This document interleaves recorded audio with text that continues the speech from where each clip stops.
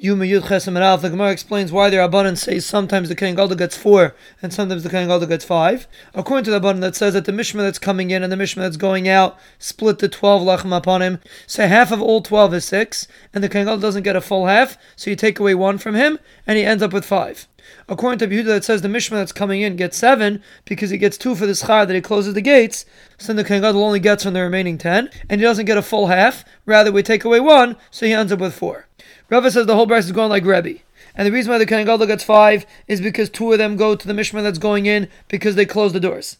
And the case that he only gets 4 is talking about after Yom Tiv. So some Mishmaris stay back over that Shabbos and they get 2 chalas. So you're only left with 8 chalas and the Kohen Gadol splits it and therefore he only ends up with 4. But the Gemara asks that the Brisa brings Rebbe's Shita that he always gets 5. If the whole Brisa is Rebbe, the Kohen Gadol doesn't always get 5. So the Gemara says Kasha. The Mishnah says the Zikin and Bezdin used to read him the Seder Hayayim, and they would tell him to read himself, because maybe he forgot or maybe he never learned. On Ev Kippur in the morning, he would stand in the Shah Mizrach, and they would pass in front of him Parim, Elim, and Kvasim, in order that he should recognize the Karbanos that he's going to do Avodah on. All 7 days, they didn't hold back food and drink from him. On Ev Kippur before the evening, they didn't allow him to eat a lot, because they didn't want him to fall asleep. And the Gemara explains how is it possible the Kohen Gadol didn't learn, but the Brisa says that the Kohen has to be greater than his brothers, with Kayach, with Noi, with Chachma, and with Aisher. And Achaim says if he doesn't have money, the rest of the Kohanim give him money.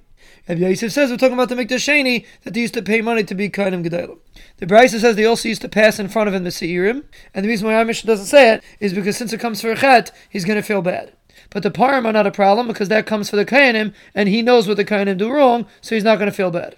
Rabbi Yehuda ben Akusa says they would feed him flour and eggs in order to clean out his stomach. And the Chum disagree because you're going to make him have carry. Sumcha says in the name of Rav Meir, you don't give him esrogim, beitzim, and yayin yashin.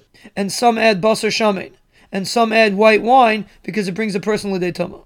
And the Gemara says milk and cheese and eggs and wine bring a person l'dei tumah. Juice that comes from beans, fatty meat, and fish juice also bring a person to tumah. And the Gemara makes a brisa that garlic, shachalayim, chalaglugas, beitzim, and gargir bring a person l'dei tumah. And the Gemara explains that gargir is something that a person eats to make his eyes light up. Rav Gidel says in the name of Rav, a guest shouldn't eat beitzim and shouldn't sleep with the talis of the balabayas because he might see carry and it'll be a bizayon. When Rav and Rav Nachman would go to cities, they would take a wife for 1 day. And the Gemara explains even though a person is not supposed to marry an Isha in this Medina and go to a different Medina and marry a different Isha because the children might marry each other and it'll be mamzerim. But here we're talking about their Rabbanan and everybody knows who their children are. And even though the halacha is if you ask a woman to marry you have to wait 7 days. The Gemara says 2 terutzim. Either they would send the messenger before so they knew beforehand, or they wouldn't actually marry them, they would only do yichud. The Mishnah says they gave him over to the Ziknei Kuna, and they brought him to the Beis Avtinas, and they made him make a shvur that he's not going to do the Ketairos like the Tzdukim. And then he would go away and cry, and they would go away and cry. If he was a Chacham, he would darshan. If not, the Midacham would darshan in front of him.